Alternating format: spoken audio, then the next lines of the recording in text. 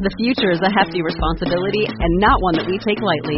But then, taking things lightly has never been what Hefty is about. That's why we've created the Hefty Renew program that turns hard-to-recycle plastics into valuable resources like park benches and building materials.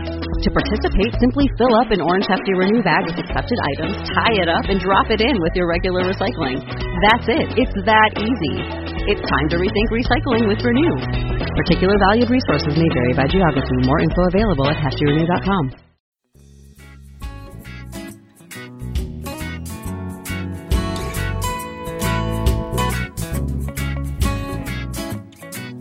Hello, and welcome to Betty in the Sky with a Suitcase. I'm Betty. I'm a flight attendant for a major airline, and I bring you stories from the airplane, from the flight attendants and the pilots, and from traveling around the world. This episode is called Hair Raiser, just because flying in such a confined space, so many people, a lot of drama happens. When I come home from a trip, a friend will ask, so how was your trip? And I'll say, it was good. It was uneventful. So in my job, uneventful translates to good, because eventful can be stressful, can be hair-raising, it can get crazy. But those, make for better stories. They're funnier. So in this episode, we've got all kind of crazy stuff. We've got underwear falling off, we've got swearing, puking, burning smells, people yelling. At the end of the episode, we even have a ticking bomb.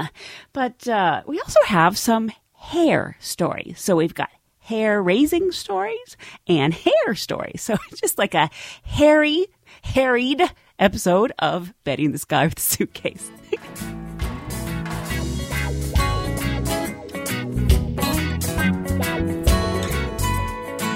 When I was at a previous airline, this pretty senior co-pilot was telling me this story. He was flying with this captain who was constantly giving him dual instruction during his trip.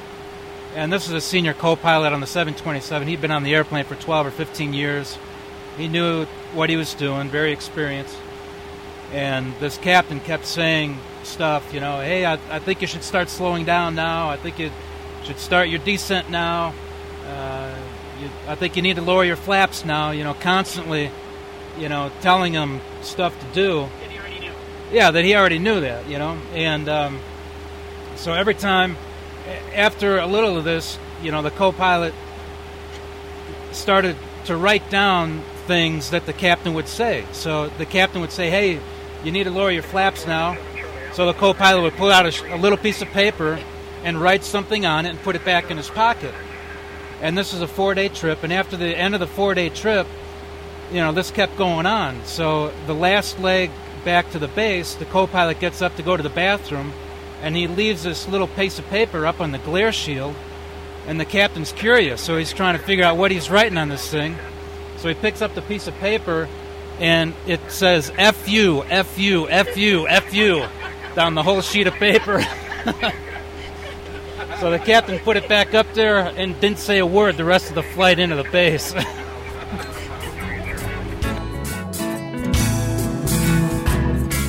This is one of those moments. 141 story happened to another captain friend of mine who's flying 141s in the Air Force. And they'd go down to Fort Benning, Georgia, and the paratroopers all get in their jump wings. They jump out of the back of the 141. Did you ever do that? I did not. Not jumped out of the 141. No, thank you. Jumping out of a perfectly good airplane is sort of like practicing bleeding. I've done it. Very exciting, but go ahead. But anyway, so what was happening was that they'd take off, they'd fly for a little while, come back over the drop zone, the troopers would all run out.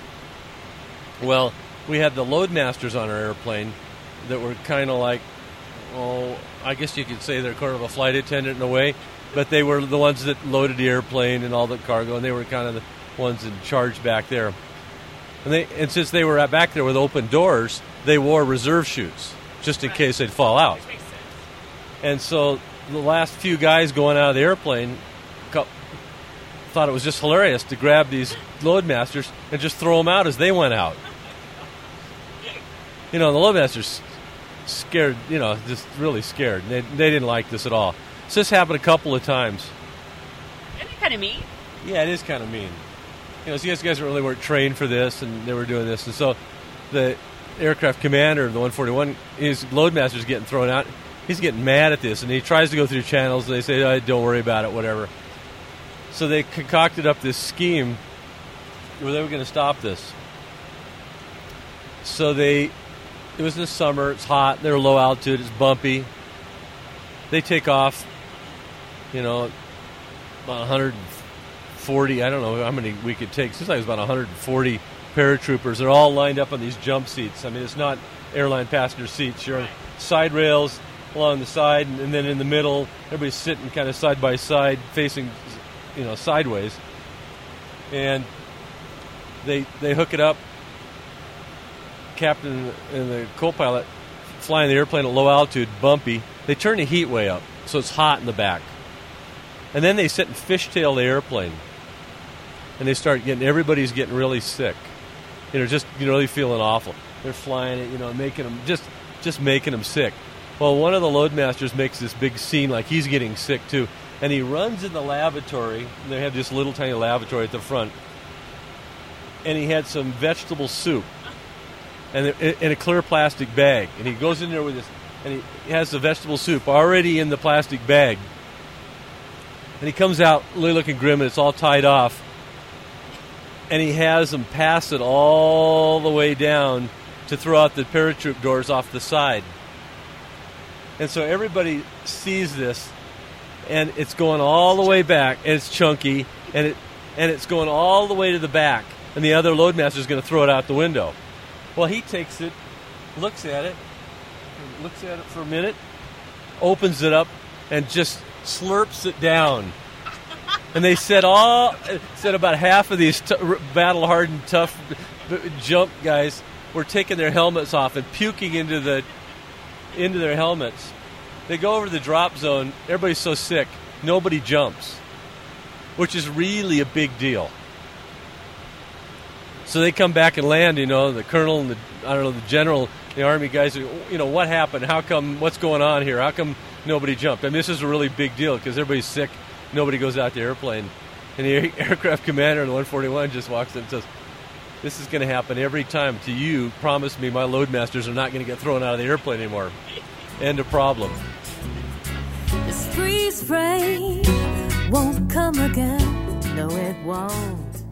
So I was on a layover in New Orleans. I actually love New Orleans. And if you haven't ever been there, especially in the summer, it is hot and humid. And my hair, like when I'm on vacation in these tropical places, I turn into I have a blonde afro.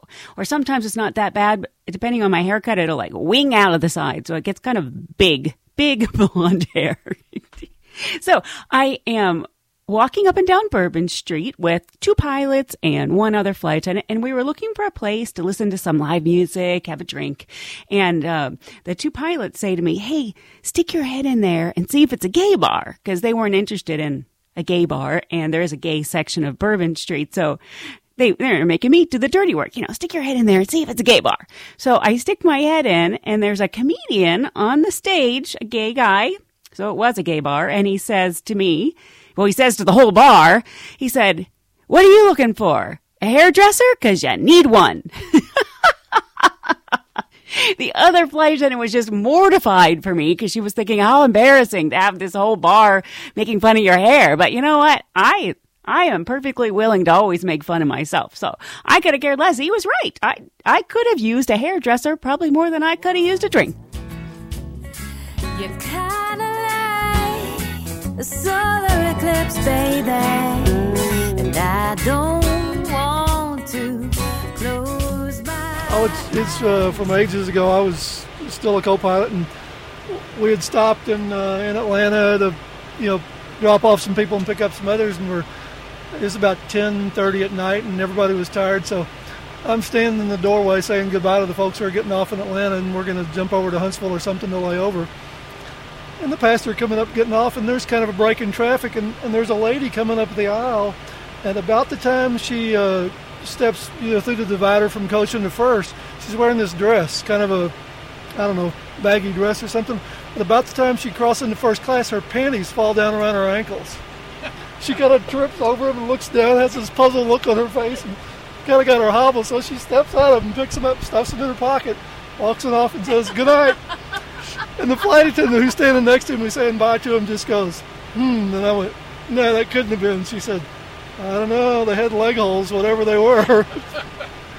Well, that gets everybody started telling stories about, things like that happen on the airplane. And I said, that's the best one I've ever seen. And flight attendants... Was she heavy set? No, about medium build, It's almost like it had to be... I don't know. I have no idea, It's almost like she had to plan it. I mean, how do they fall down without you knowing? But I told the flight attendant, like I said, it's a new one on me. And this flight attendant said, "Oh, no, I got a better story than that." Several of them had stories, but she said the best one I ever had was a gal, real nice, distinguished lady. They were flying from Bermuda back to New York, and this lady had been out there on vacation. Lady's a paying first-class passenger, real distinguished, just the nicest lady in the whole world to work with on the way back. She's real pleasant, and she said, we're getting off, and she's wearing this outfit. It's kind of an island thing with one of those wraparound skirts that wraps around a couple of times and ties, and she said, the lady just stays there for a while, and there's kind of a break in the traffic getting off, and she stands up in first class, reaches up in the overhead bin to get her suitcase down, and whatever was holding the skirt on let go. It fell right to the floor, and she's wearing not a stitch underneath it. And she said the lady just about freaks out, put her back in the seat and throw a blanket on her.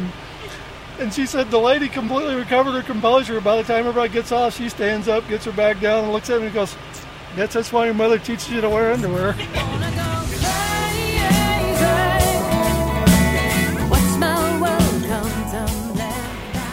Anyway, paratroop training, one night our instructors did a night jump in Georgia, and they jumped out in a heavily wooded area. Right. And one of the instructors, whose nickname was The Rock, jumped, and he got stuck in a tree. And it was a dark night in Georgia.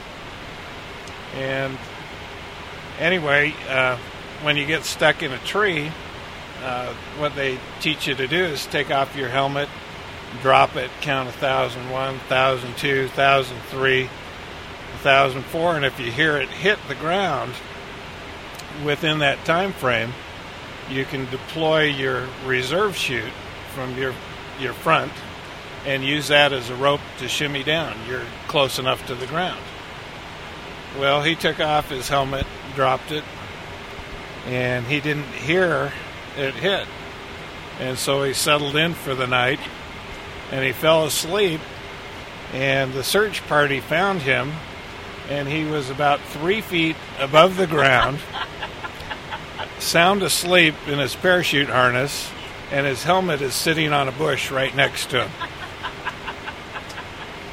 And that's the rest of the story.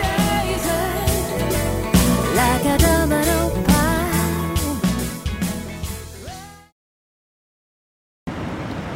San Francisco to Los Angeles. This is on era of time. We did not have jetways. We had a 737. This happened to be a 737, and we had this air stairs that people filed out, came up the steps. This particular day, it was extremely windy, and I was standing at the door. We had to pull tickets at this period of time. This gentleman, I watched him. He had, I couldn't help but notice him. You know, the type of individual who is losing hair and decides to allow the hair to grow, and it's usually about maybe 5 strands. It looked like a turban. It wrapped around his head and had hairspray on it. You couldn't miss that this was an odd shape of hair, kind of lopsided, but it went around several times. I couldn't tell you how long it was, but it was pretty obvious the guy had worked hard to get it so it looked like it was some kind of a actual hair that he was fit for society, or at least he thought he was. Anyway, he had 2 briefcases, one in each hand, going up the steps, was approaching the second step. The gust of wind took his hair very good, hair halo, I like that, and flipped it over so that it was on the side of his head, and he couldn't stop to fix it because he had a briefcase in each hand. The steps weren't long enough to accommodate for the briefcases, so there he was. He had to continue to come up the steps, and with each step, his hair would bounce, and I would laugh. There was nothing else I could do but laugh. And he had gotten up to the top of the platform, put down both briefcases simultaneously, lifted his hair halo up, placed it back on his head, picked up the 2 briefcases, said, "Give me his ticket, good morning," and walked right in and sat down as if nothing had happened. Now that is somebody who can handle his due.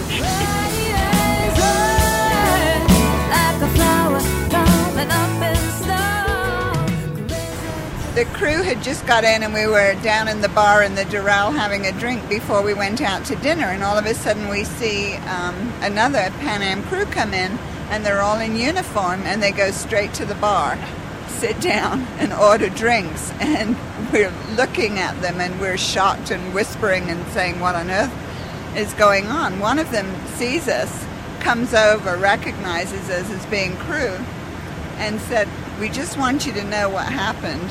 We had got into the crew transportation from JFK, and we could smell burning, and we kept telling the driver, pull over. We can smell smoke, something's burning." The driver kept ignoring them. And then in the tunnel, all of a sudden the van burst into flames. They had to get out of the van. Everything went up in flames. Their garment bags, their bags, nothing. All they had were their uniforms. And they were so freaked out that all they could think about was going in the bar and having a drink. They'd been and they had not one stitch of clothing, nothing. Now that story reminded me of my own harrowing van ride story. I believe it was Buffalo, New York, and it was snowing out, and we were riding to the hotel in the crew van, and it was the crew van type where there's a row of seats on one side of the van and a row of seats on the other side of the van, and then a row of seats at the back. So it's sort of a U, and you sit facing each other, which a lot of vans have this configuration. And it was a particularly bad, stormy, snowy night, and the van was full of all crew members, and the driver started swerving, and all of a sudden we did a complete 360-degree turn and went into the gulf of the median in between the highway. So we all basically ended up on top of each other in the middle of the van. But what was funny about it is that I'm sure people outside the industry probably don't realize, but we go through this training every year, recurrent training where we have to simulate evacuations of aircrafts, and we have to simulate the commands we would give if, in fact, the aircraft was coming to a crash, and we have to yell to the passengers, grab ankles, heads down, stay low, grab ankles, heads down, stay low. So this flight attendant, as we started spinning on the freeway, started yelling, grab ankles, heads down, stay low, in the van. Which shows you actually that, your training comes right there. It's right there, comes through in an emergency. Let somebody, oh my. So this next story needs a little bit of an intro. At the moment, we are selling more things on the airplane than we ever have. We have food available for purchase, and we need the ability to be able to swipe a credit card. So the airline came up with this handheld electronic device, and the first incarnation of this device would overheat. The darn thing would smoke. That's just what you need on an airplane. Okay, so this flight attendant calls up and she goes, "There, I smell a burning electrical smell." And she wasn't sure where it was coming from. So we said, well, walk through the airplane and, try and determine where it is. So she walks through the airplane and she comes back and she goes, it's in the aisle and it's down around the armrest level. And so it turns out that she had the thing on her hip. And so so she could only smell it down. You know, when she bent down, she could smell it. But so she had our electrical device in the pocket of her apron. Right. So it was the one thing that was smelling. And it was the batteries were overheating, and so. So every time she bent over, that's when she smelled it. That's when she smelled it. It's down low in the aisle. So. And it's wherever I go throughout the whole plane. It's everywhere. Ain't it crazy just to know your mind? So I've been flying in charge a lot. Every airline calls it something different. Some call it a purser. Some call it a flight attendant in charge, flight leader. It's all the same. You know, you're in charge of the cabin, and when something goes wrong, it goes right to you. And believe me, in the summer, a lot of things go wrong. So I could tell during boarding when this man got on that he was probably going to be a problem because he was bringing a dog on board. And the rules are when you have a dog or a cat that you're bringing in the cabin, they have to stay in the carrier under the seat. And he's boarding the airplane, the dog's already out. And I was like, sir, just so you know, you will need to keep the dog in the carrier under the seat. And he says, well, I will eventually. You know, sensing a little anger. So he gets back there, and sure enough, after we take off, he immediately takes the dog out and puts it on his lap. And the flight attendant in the back tells him, sir, you know, you need to have your dog in the carrier under the seat. And at this point, he threw his snack at her. So, ding dong, she calls out to me and said, you know, we got a guy throwing things. He's yelling. He's making the other people uncomfortable. So, in the middle of my service in first class, I got to go back to deal with the mean guy with the dog out. So, I get back there and I'm like, sir, it is the rule that if you have a pet that you choose to bring in the cabin, you have to keep the pet in the carrier under the seat. And he said, well, he'll suffocate under there. And I'm like, well, no, he won't, because the bag you brought on board has bunch of holes in it, and dogs are under the seat all the time. Nobody suffocates. And he said, well, I have a dog, so I should get a seat with more space. And I'm like, well, no. All the seats are the same, and unless you chose to buy a first-class seat. And everything's full anyway. Every seat's full. He said, well, I don't see the difference. I don't see why I have to keep my dog in the carrier. Look, all these people have their kids out. He actually thought that was a valid point, that if the kids weren't in a cage under the seat, his dog shouldn't have to be. I was taken aback by that for a moment, because it's like, well, no, sir, those are human beings, and we don't put them in bags under the seat. This is one of those instances you just cannot press the rewind. No, you can't. Okay, so what happened? Okay, there was this flight attendant, and he's very much a chameleon. He changes his hair color like he changes his underwear, So, we're doing the Honolulu, San Francisco run. So we were had like a 12-hour layover. We had worked the all-nighter from Honolulu to San Francisco, and on the short layover in San Francisco, he'd gone to Walgreens and gotten some hair dye because he was going to dye his hair, in Honolulu that night. Well, instead of doing that, he and this other flight attendant decided on the lower galley, the L1011, to do it in the lower galley during, while they were down there, out of the sight of passengers. So they used the bins, they got warm water, and they used melted ice and got one of those big square metal bins.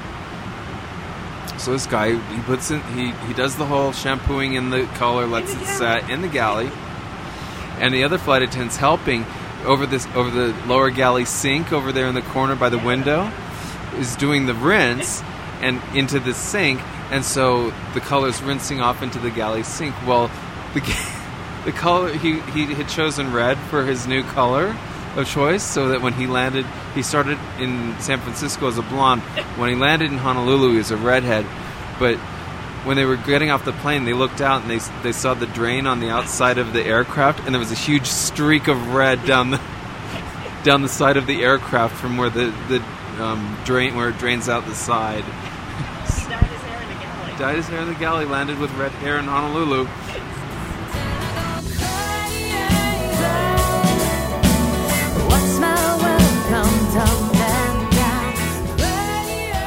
And the standard day in a Grand Canyon flight is you fly the people up there It takes about an hour to fly up there. You sit around for about 4 hours at a buffet while they're going out to take the tour. They come back, they eat the buffet, then you take them back to Las Vegas.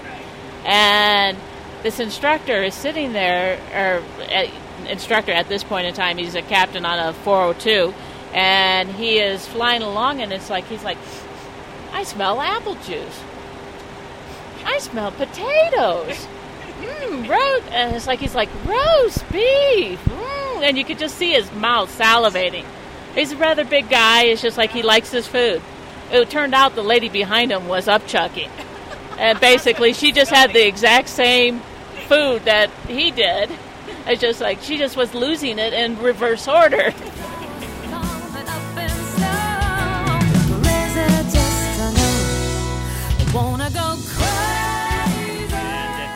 About 10 years ago, actually 12 years ago, I was a pilot on an MD-88 flight from Atlanta to Columbia, South Carolina. Short flight, and the clientele we had were mostly natives of South Carolina. And it was on a probably like a Saturday evening, about 6 o'clock in the evening in the summer.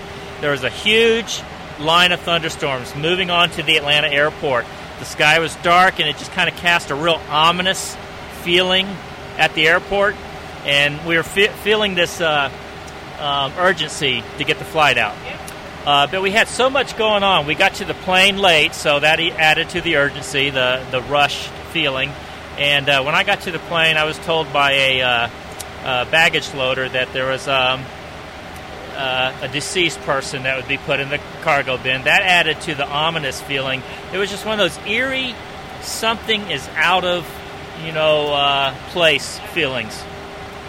So anyway, we proceeded with the loading of the cargo, and about that time, the thunderstorm rolled through, and there was lightning, so they shut the ramp down. All the ramp people left the airplane, and we basically sat there for about 20 minutes until it was opened back up. Again, just adding to the eerie feeling. Well, at that point, the ramp crew came back out to finish the loading and dispatches.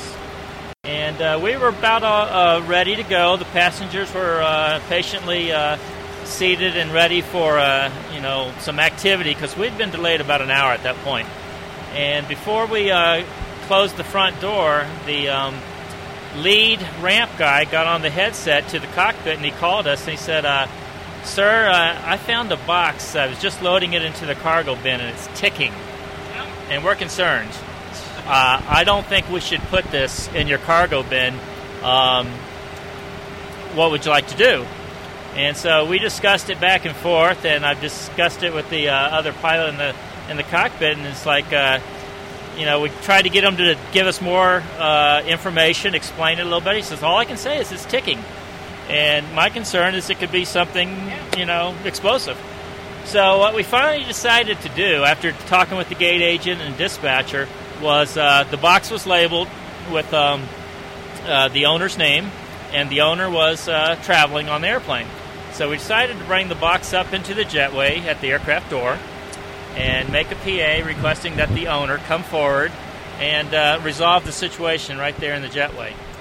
And so that's what we did. We made a PA, and the lady's name was Camellia Smith. Now, I'm making that up, but it was something to that effect. It had a very southern sound to it. And this young lady, probably about 25 years old, she was wearing gloves. No joke. She was wearing gloves, and she had a summer hat.